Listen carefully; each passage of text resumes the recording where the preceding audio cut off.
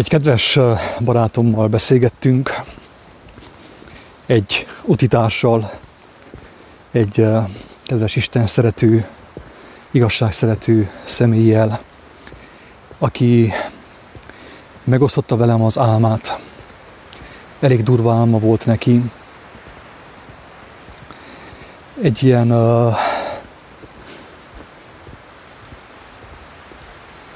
hát mondjam azt, ilyen apokaliptikus álom volt mindenképp. És hát az egész arról szólt az álom, hogy volt egy pásztor, aki prédikált az embereknek. Egy ilyen kis gyülekezetben ő hirdette az evangéliumot, a Bibliában tett kijelentéseket az embereknek. És azt látta ez a személy, hogy az emberek, akik ebben a kis gyülekezetben voltak, úgymond tele voltak démonokkal. Tehát különböző megkötözöttségekkel. Megmondom őszintén, hogy én ezt a szót, hogy démon nem szívesen használom, mert túlságosan elviszi a kijelentést a babonák irányába, a vallásos dogmák irányába. De viszont ő nekem így mondta, én így adom át tovább. Több videóban beszéltem korábban arról, hogy mi az, hogy démon, hogy igazából ez a kifejezés sajnos az embereknek sokkal több babonaságot ad, mint amennyi igazságot. Na, de nem ez a lényeg. Tehát az a személy úgy látta, hogy miközben a pásztor prédikál ennek a kis gyülekezetnek, az emberek megszabadulnak megkötözöttségeiktől. Tehát hallják az igazságot, hallják az igét, és megszabadulnak.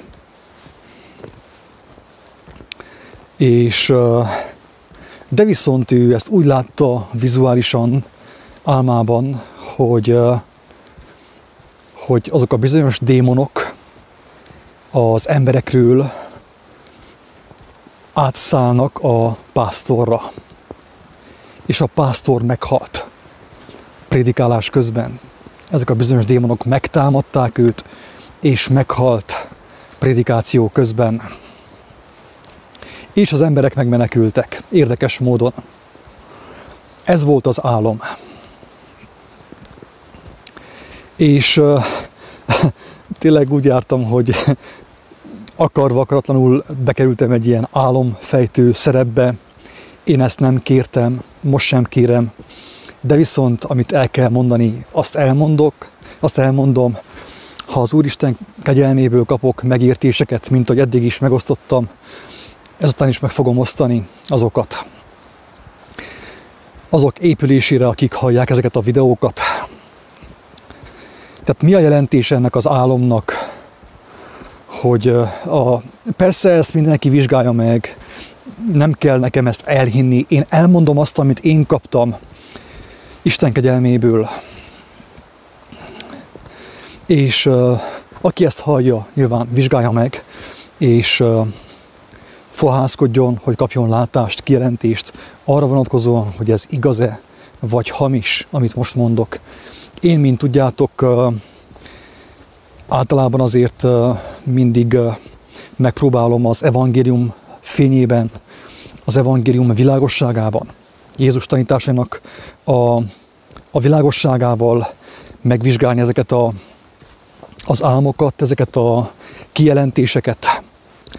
Sőt, azt is elmondtam többször, hogy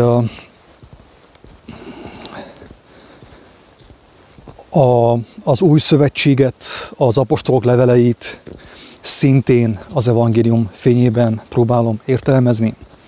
Tehát, hogyha valami nekem nem áll össze, akár a Pál leveleiből, vagy tegyük fel Péter leveléből, vagy akár melyik másik levélből, az evangélium szerint, akkor azt, ha el nem is vetem, de mindenképp félreteszem. Tehát semmiképp nem szeretném azt, hogy a Pál levele, vagy ugye a Pál nevet viselő, Pál címző által feladott levél, ugye a korintusiakhoz, a rómaiakhoz felülírja az evangéliumot, amelyet az Úristen nem csupán szavakkal, írott szavakkal, hanem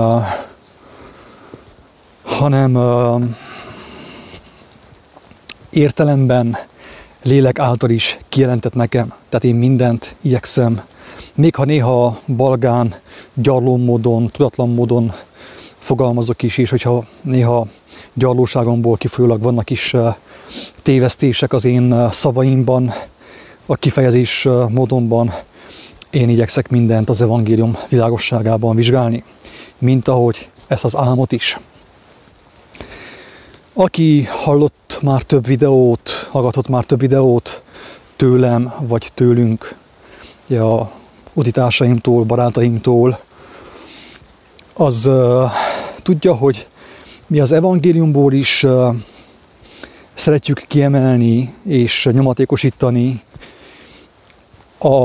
annak fontosságát, hogy Jézus beszél az ő követőinek az újjászületéstől.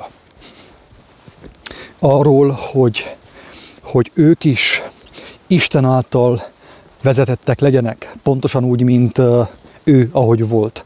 Az apostolok, ahogy voltak. Az apostolok is meg kellett teljenek Istennek a lelkével, miután Jézus elment. Tehát nem volt már az ő személye, akire nézhettek volna az apostolok. Nem volt az ő fizikai személye. Azt mondta Jézus, hogy jobb nektek, hogyha elmegyek közületek. Mármint fizikailag. Mert hogyha nem megyek el, akkor nem jön el hozzátok a vigasztaló, a segítő, a pártfogó, avagy a szent lélek, Istennek a lelke. Tehát az egész evangélium arról szólt, Jézusnak a missziója, pályafutása, ezt rengetegszer hangsúlyozzuk, hogy megmutatta nekünk Jézus az ő szavaival, az ő ajkaival, az ő tetteivel, az egész életével megmutatta annak módját, hogy hogyan válhatunk mi is Isten által vezetett gyermekeké, ugye? Ez a lényege az evangéliumnak, az ő tanításának, az ő kereszt áldozatának, az ő feltámadásának, tulajdonképpen mindennek, ami róla szól. Tehát, akkor most térjünk vissza az álomhoz. Mi történik az álomban? Az álomban egy pásztor hirdeti az igazságot az ő ajkaival, az ő szavaival az embereknek. És az emberek halván az igazságot, hát megszabadulnak megkötözöttségeiktől, úgymond az ördögeiktől. Ugyanis milyen az igazság? Többször beszéltem a démonizmusról, az ördögüzésről, hogy azt nagyon könnyen lehet babonásan értelmezni, de óvakodni kell attól, mert ha az ember belemegy a babonába, akkor nem fogja megérteni a lényeget. Az ördögüzés, most nagyon röviden fogok fogalmazni, mert én már erről többször beszéltem. Az ördögüzés az úgy történik, hogy mint ahogy amikor bemegyünk egy sötét szobába, és felkapcsoljuk a lámpát, a világosságot. A világosság jelenlétében eltűnik a sötétség. A világosság legyőzi a sötétséget.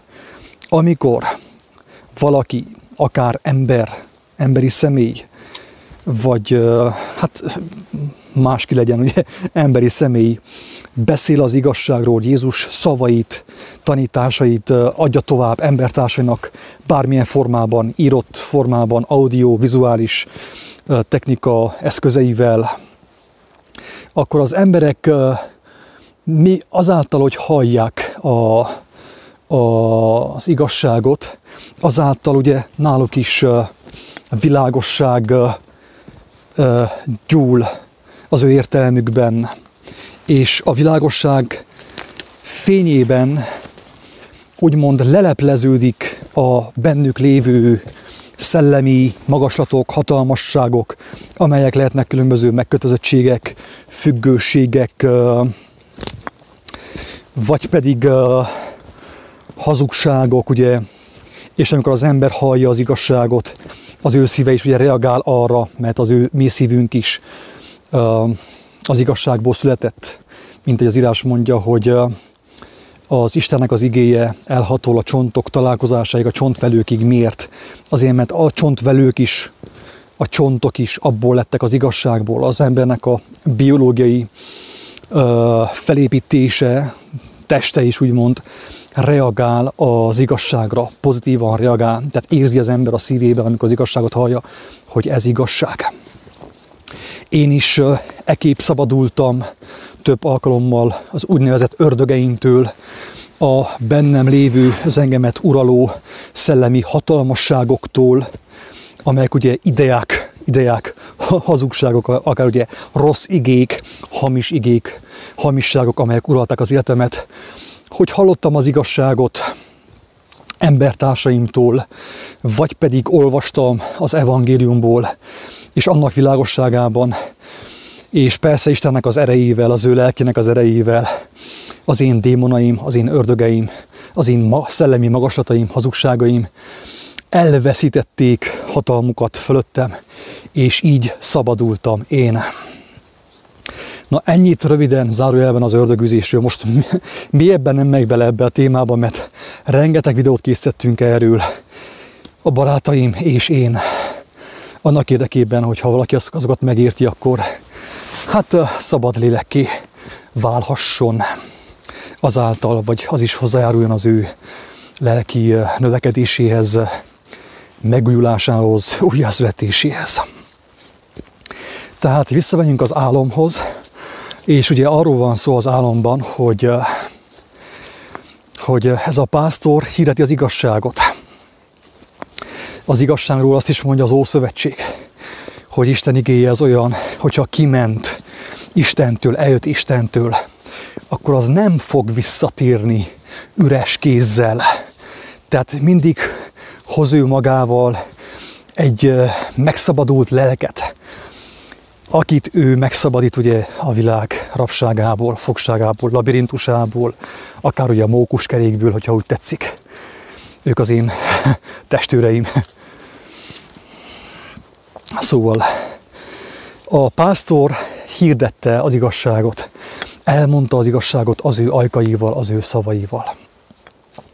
Emberek hallva az igazságot, hallván az igazságot, ugye feltetőleg szembesültek a bennük lévő szellemi magaslatokkal, azok lelepeződtek, világosság gyújt az ő értelmükben, az ő szívükben, ezért ugye megkívánták az Isten országát, az Úristen lelkével való közösséget, megszabadultak. De az álom azzal folytatódik, hogy ez a pásztor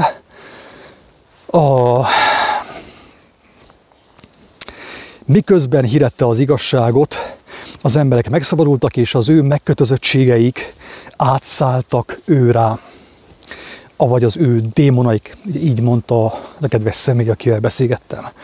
Tehát ezt mindenféle neheztelés nélkül mondom, én nem szívesen használom ezt a démon szót. Hogyan történhetett az, kedves hallgatók, hogy ezekből az emberekből a megkötözöttségek, úgymond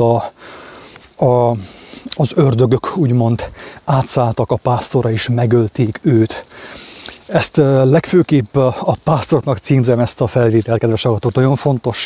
Nagyon fontos, hogy aki ilyen szerepet vállalt, ilyen pásztor, lelkész, pap, vagy valamilyen spirituális vezető szerepet vállalt, annak fontos megértenie, hogy itt miről van szó. Persze, sokan azt fogják mondani, ez bolondság, ez hülyeség, ez őrültség. Én a kötelességemet elvégzem, elmondom, amit el kell mondjak, és mindenki azt kezd ezzel az információval, amit tud, amit akar, de én mindenképp azt javaslom, hogy aki ezt nem érti, vagy úgy gondolja, hogy bolondságot beszélek, az forduljon az élő Istenhez, jó Istenhez, és hogyha tiszta az ő szándéka, Isten meg fogja világítani az ő elméjében, az ő értelmében ezeket a kijelentéseket. Hogyan mentek át az ördögök, úgymond, az emberekről a pásztorra? Tehát tulajdonképpen elég kemény álom ez egyébként, mert azt láthatjuk benne, hogy ez a pásztor ez az ember valamit rosszul csinált, mert az ördögök megölték őt. Hogyan ölhették őt meg az ördögök? Úgy mondta az emberektől átjött szellemiség, hogyan ölhette őt meg. Egyáltalán hogyan ment át a szellemiség rá. Úgy, kedves hallgatók, hogy amiről már többször beszéltünk, amit Jézus mondott, hogy egy pásztor van csak, nincsen több pásztor. Tehát azt mondja, hogy a jó pásztor. Nem azt mondja, hogy a jó pásztorok, hanem azt mondja, hogy a jó pásztor. Ebből következik, hogy jó pásztor csak egy van. De viszont, hogyha több pásztor van, mint egy, akkor vajon ők milyen pásztorok, hogyha jó pásztorból csak egy van? Egyértelmű, hogy ők nem pásztorok, hanem béresek, akik pénzért megélhetés kovácsolása céljából hirdetik az igazságot, annak egy részét. Viszont az igazság, kedves hallgatók, továbbra is igazság. Az igazságnak van ereje arra, hogy megszabadítson embereket a megkötözöttségeikből. Ilyen az igazság, tehát hatalom, erő van az igazságban. Tehát még az a hallott szó is, amit a pásztor mondott, képes volt megszabadítani embereket a megkötözöttségeikből. De viszont Jézus nem így mondta. Jézus azt mondta, hogy miután az ember Istenhez fordul, avagy megtér, és megismeri az ő szavait, az ő tanításait, az evangéliumot, azáltal ő ugye bemerítkezik a vízbe, az élő vízbe, Jézusnak a tanításába, és azáltal megkapja a szent lelket, megkapja a tűzkerességet, a szent lélek kerességet. És ahogy megkapta a Szentlélek kerességet, az ember azáltal ő is személyesen hallja az igét Istentől, az igazságot, amely által ő teljesen megtisztulhat, teljesen újjászülethet és növekedhet lélekben. Tehát ez a rendje és módja az újjászületésnek, a növekedésnek, és gyakorlatilag a megváltásnak, amit Jézus számunkra megmutatott. Aki nem így csinálja, vagy ezt nem tartja be, az nyilván rosszul cselekszik. Több helyen találunk utalást arra, elnézést a recsegésért, ropogásért. Tehát több helyen találunk utalást arra, János, ugye főképp János tesz bizonyságot arra, hogy nincs szükség arra, hogy minket valaki tanítson. Mert az a kenet, Istennek a lelke, amelyet akkor kaptunk, amikor hallottuk Jézus szavát, megismertük őt, megszerettük őt, és megteltünk az élő vízzel. Belé merítkeztünk ugye az élő vízbe, alá merítkeztünk Jézus szavainak, és megteltünk tűzzel is ugye azáltal, lélekkel. Tehát azt mondja, az a lélek megtanít minket minden igazságra, elvezet minden igazságra. Jézus maga mondta ezt el, hogy a lélek fog minket megtanítani mindenre. A lélek, Istennek a lelke. Tehát nem egy pásztor, nem egy lelkész, hanem a lélek, Istennek a lelke kell mindenkit személyesen megtanítson. Na most, mi történik a kereszténységben, a vallásosságban? Az történik, kedves hallgatók, hogy azáltal, hogy valaki elkezd tanítani, annak ellenére, hogy Jézus azt mondta, hogy nincs tanító, nincs senkit ne nevezzünk mesternek, rabbinak, avagy tanítónak, mert egy, amit tanítunk, a Krisztus, az ő lelke, ugye, és ő kell minket megtanítson mindenre. Mi mindannyian testvérek vagyunk, bizonságtevők vagyunk, legfőképp a világ felé. Egymást nem kell tanítgassuk, mert az, aki elhív egy embert, az a személy meg is igazítja őt. Tehát nem kell mi egymást tanítsuk, mi nem kell ebből megélhetést kovácsoljunk saját magunknak, hogy mi ugye pásztorok vagyunk, vagy lelkészek vagyunk, havi 2000 euróért éppenséggel. Tehát a lelkész, a pásztor, aki az álomban meghalt, életét vesztette, mert úgymond a démonok, az ördögök az emberekről átszálltak rá. Ő igazat szólt, ő az igazságnak egy részét szólta, márpedig az igazságban Szabadulás van, szabadító erő van az igazságban. Ez tény, bárki mondja, a Bibliából olvasod, vagy pedig hallod valakitől, az igazságban mindenképp szabadulás van. Érthető? De viszont ez a pásztor az álomban egy nagyon fontos igazságot elfelejtett közölni az emberekkel, és pedig azt, hogy ők szükséges, hogy személyes kapcsolatba kerüljenek az élő Istennek a lelkével, akiről azt mondja Jézus, hogy elvezeti az embert minden igazságra, megtanít neki mindent, eszébe juttatja mindazt, amit Jézus mondott nekünk. Hogyha ő ezt elmondta volna, akkor nem lett volna gyülekezet. Úgymond eltűnik az ő megélhetése. Úgymond porrá lesz az ő megélhetése. Persze, hogyha az embernek élő bizalma van, tudja, hogy ő nem fog elveszni, mert az élő Isten megtartja őt. Tehát az ő megélhetése az megvan Isten gondviseléséből. De viszont ő nem kellett volna, vagy nem kéne megélhetést kovácsoljon az igéből, az igazságból. De ő azt tette. És ezáltal mi történt, kedves hallgatók? Az történt, amiről Pál apostol is ír, és amelyet a legtöbb keresztény felekezetben úgy értelmeznek, hogy a fejbefödést, hogy mit tudom, ne legyen kalap a fejeden, vagy kendő, vagy legyen, vagy ne legyen. Ezt így értelmezik. De viszont a fejbefödés pontosan úgy történt ebben az álomban, kedves hallgatók, hogy a hívek fejét befödte a pásztor. Ezért a pásztor meglopta Istent, elvette az ő szerepét, úgymond ő beékelte magát az emberek feje és Isten közé. Ugyanis elhitette az emberekkel, hogy ő az, akin keresztül ők majd meg fogják kapni az igazságot Istentől. És ez volt a hazugság az ő küldetésében, ez az elhallgatás, ugye, ami miatt az történt vele, hogy az emberekről a tisztátalanság, az ördögök úgymond átszálltak ő rá. Ezzel a kedves személlyel egyébként nagyon sokat beszéltünk a fej befödéséről, hogy gyakorlatilag ez történik mindenhol a világban, hogy a különböző vallási vezetők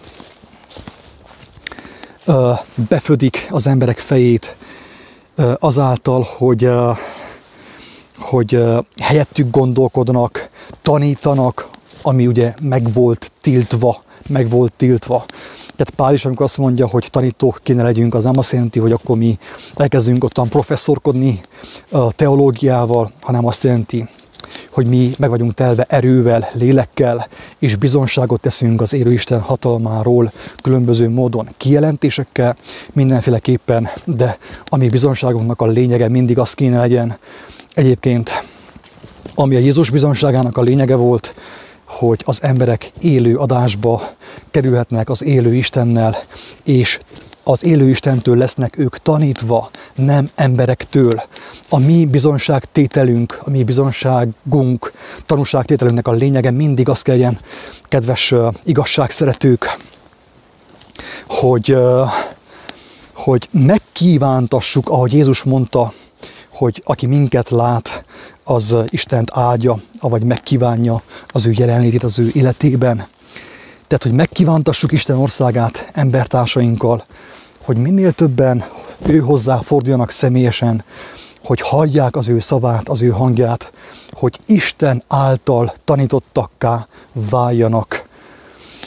És ez az, amit az a pásztor nem tett meg, és ez az, amit nagyon sok pásztor úgymond nem tesz meg a mai világban. Kedves hallgatók, én nem tudom, hogy beszéljek, mert én nagyon sok hibát elkövettem, drága embertársak. Nagyon sokszor kevélykedtem, fölényeskedtem, nagyon sokszor kárhoztattam azon személyeket, azon pásztorokat, akik ebben a hibában vannak mai napig is, és ebben a hibában tartják az embereket. Tényleg én ezt tettem is, és én ezt őszintén bánom, mert helytelen volt. Igaz volt, amit szóltam, de az én dolgom nem az, hogy kárhoztassam embertársaimat, hanem az, hogy rávilágítsak arra a dologra, amiben éppenséggel tévegés történik ugye mondjam azt, a hívő világban.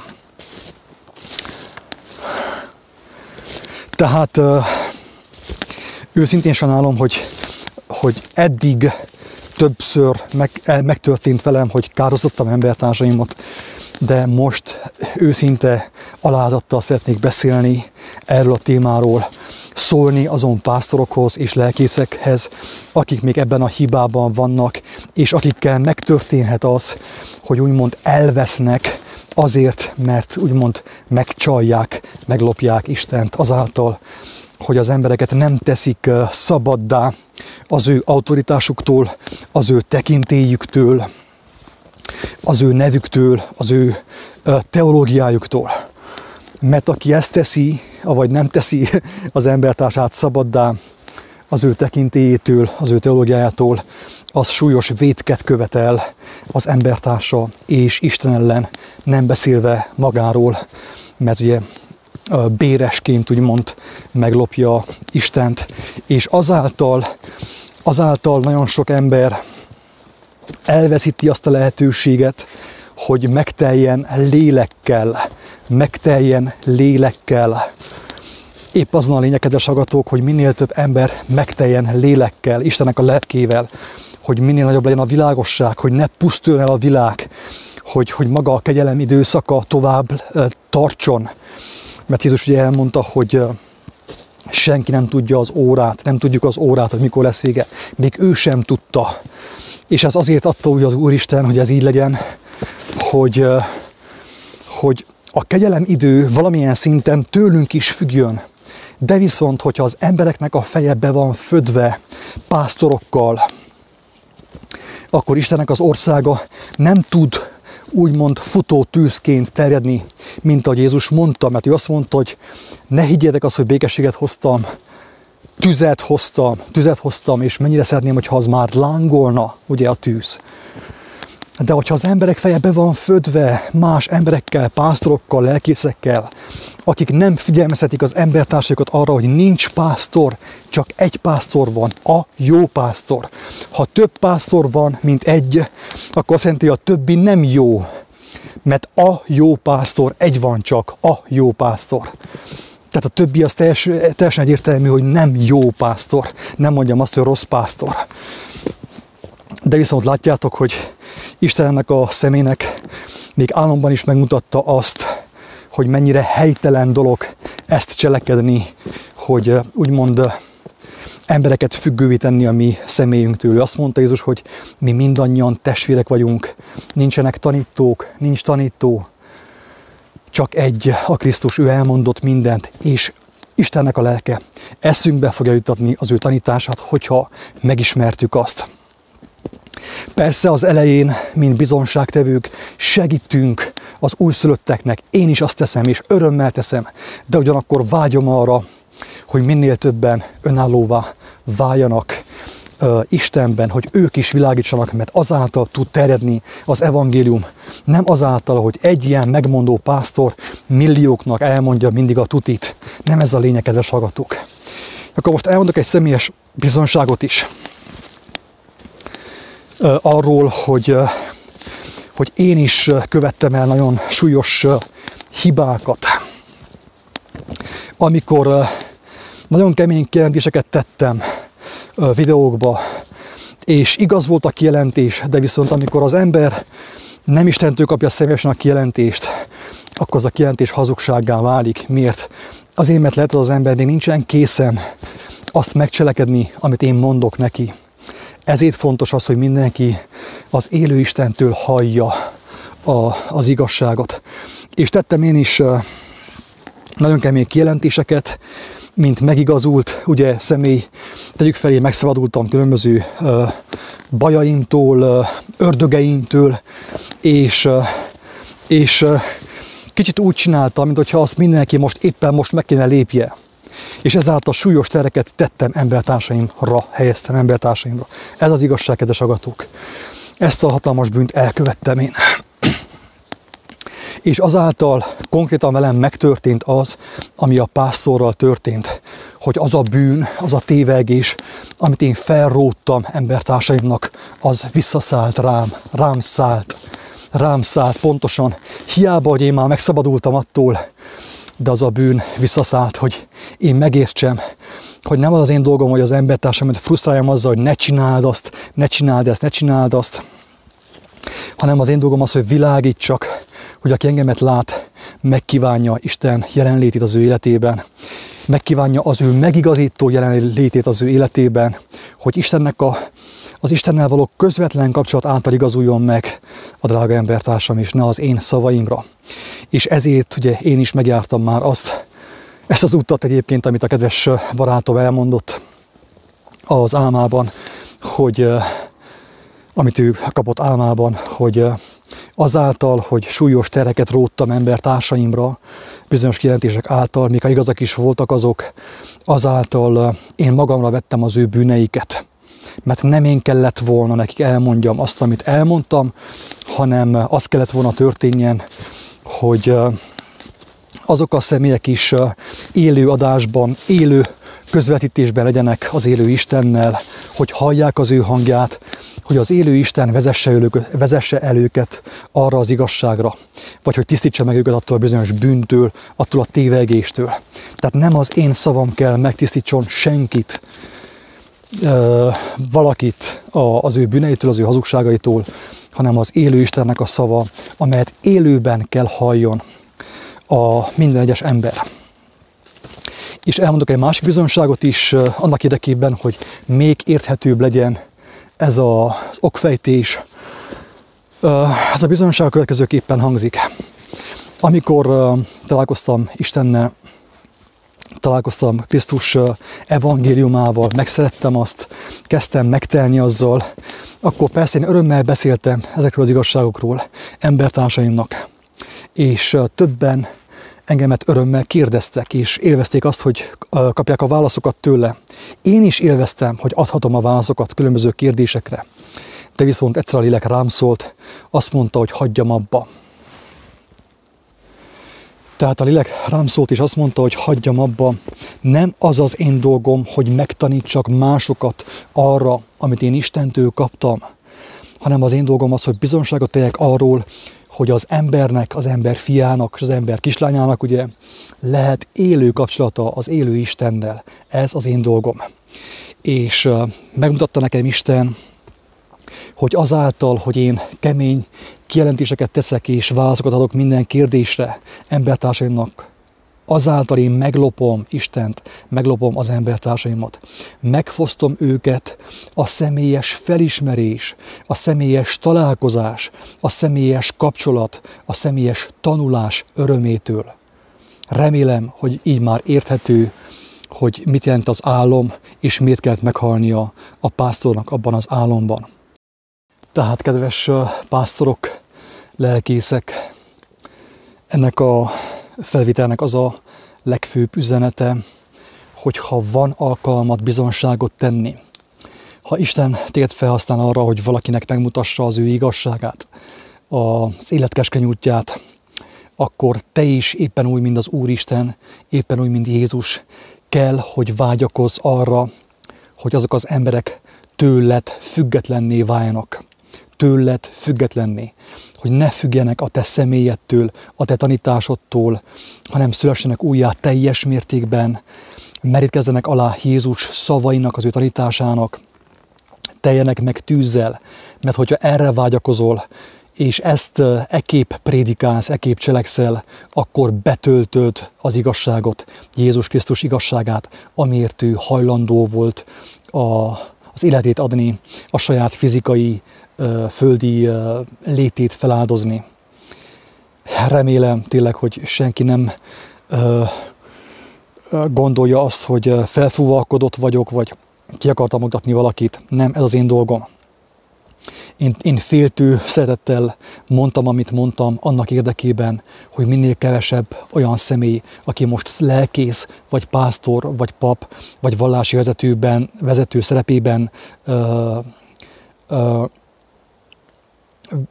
vezetői szerepet tölt be, azok meghallják a lényeget, és megússzák azt az ítéletet, ami rájuk fog jönni, hogyha nem engedelmeskednek az Úristen megigazító szavának, Jézus szavának, aki azért halt meg, hogy minél több ember élő adásban legyen az élő Istennel, hogy Istennek a lelke vezesse el személyesen az embereket a minden igazságra. Ugyanúgy azon személyeknek is szól az üzenet, akik még valamilyen gyülekezetben, felekezetben, vallási felekezetben vannak, hogy vágyakozzanak bemerítkezni teljes mértékben, alámerülni Jézus tanításának, megtelni tűzzel, hogy függetlenek legyenek, hogy szabadok lehessenek arra, hogy világítsanak, hogy ők lehessenek a világ világossága. Ugyanis az utolsó időkre azt mondja Jézus, hogy fussunk ki a gyülekezetekből, a felekezetekből, mert az ugye a keresztény gyülekezet, a keresztény felekezet, ugye a keresztény, mondjam azt, egyház paráznának neveztetik, ugye, mivel hogy szövetségre lépett a császárral, a császár hatalmával és a mammonnal. Ezért a tanítása már nem tiszta, hanem tisztátalan.